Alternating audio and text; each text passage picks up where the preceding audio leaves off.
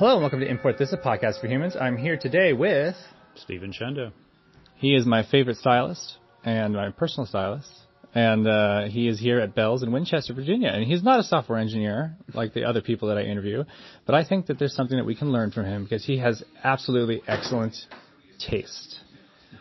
Flattery. So tell us a little bit about, you said, I wanted to record in this back room where it was quiet, but you said, no, the inspiration is out here. Yeah. I think that that's really interesting. I wanted to, if you could elaborate on that. Well, it's a visual business. Artwork's visual, so... Visual business. Yes. So, clothing is more than just covering your body. So it achieves that objective, but so you don't get arrested by the fashion police and thrown in jail. But like I am right now with my hair. Well, but I'm busy.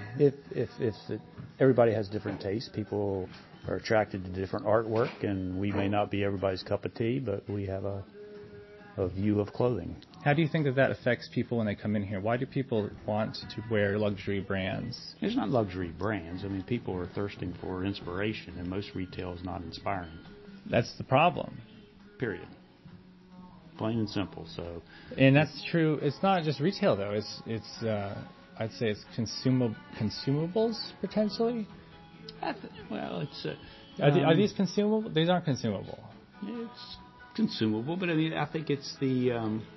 As I'm thinking, I work in a digital world. I'm trying to correlate this because it definitely applies, but the things that we sell are, they're not real.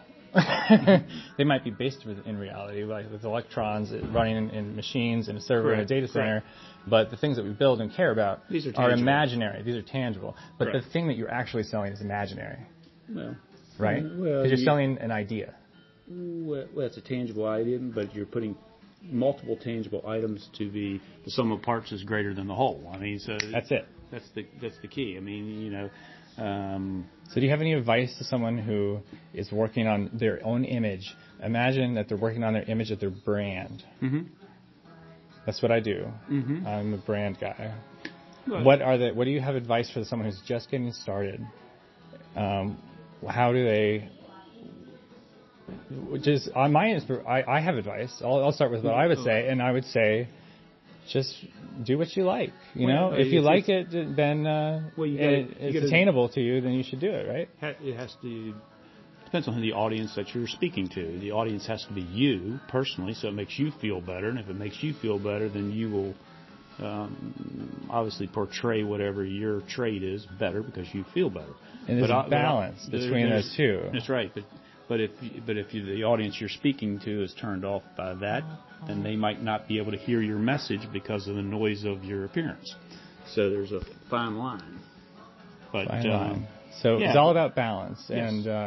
and the balance between the public image and the balance between the private image, I guess. Well, yeah, because I mean, even though you can come in a store and somebody can see an outfit and say, "Man, that looks really neat," they might not wear it because it's not their personality, or it's not functional to them. Well, if they're going to feel uncomfortable in it, no matter how good they look in it, then it might be the wrong outfit. And that's the thing, because that outfit could be a brand. Because the outfit has to fit not only their appearance, but also has to fit them between the ears. They have to feel it. They have to feel good in it. And that mentally.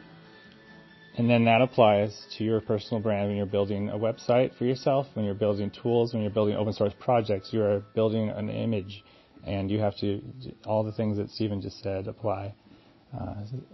So this is a difficult podcast to do, not as fluid as some of the other ones, because this is kind of a touchy subject. But for me, I really appreciate everybody listening, and I hope that you have a great day.